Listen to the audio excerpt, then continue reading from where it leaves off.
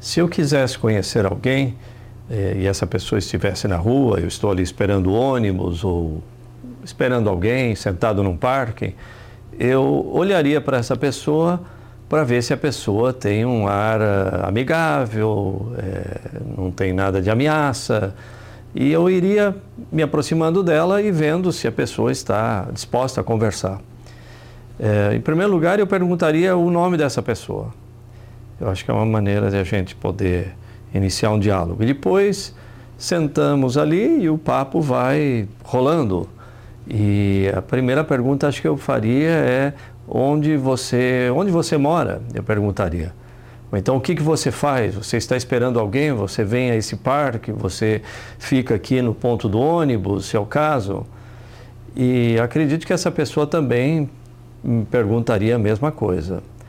Se a pessoa é uma pessoa muito agradável e imediatamente a gente sente que ela quer conversar, eu perguntaria também sobre o bairro dela, onde é que ela mora.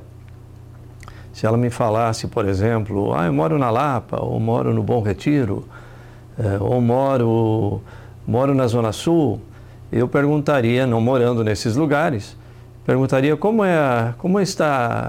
são as coisas lá hoje em dia, como estão as coisas hoje em dia. E essa pessoa teria que me dizer alguma coisa. Acredito que sim. Não, o trânsito está muito pesado esses dias, muito trânsito, ou então a segurança não é muito boa. Eu já ouvi falar, meus vizinhos falaram que tem havido roubos, etc.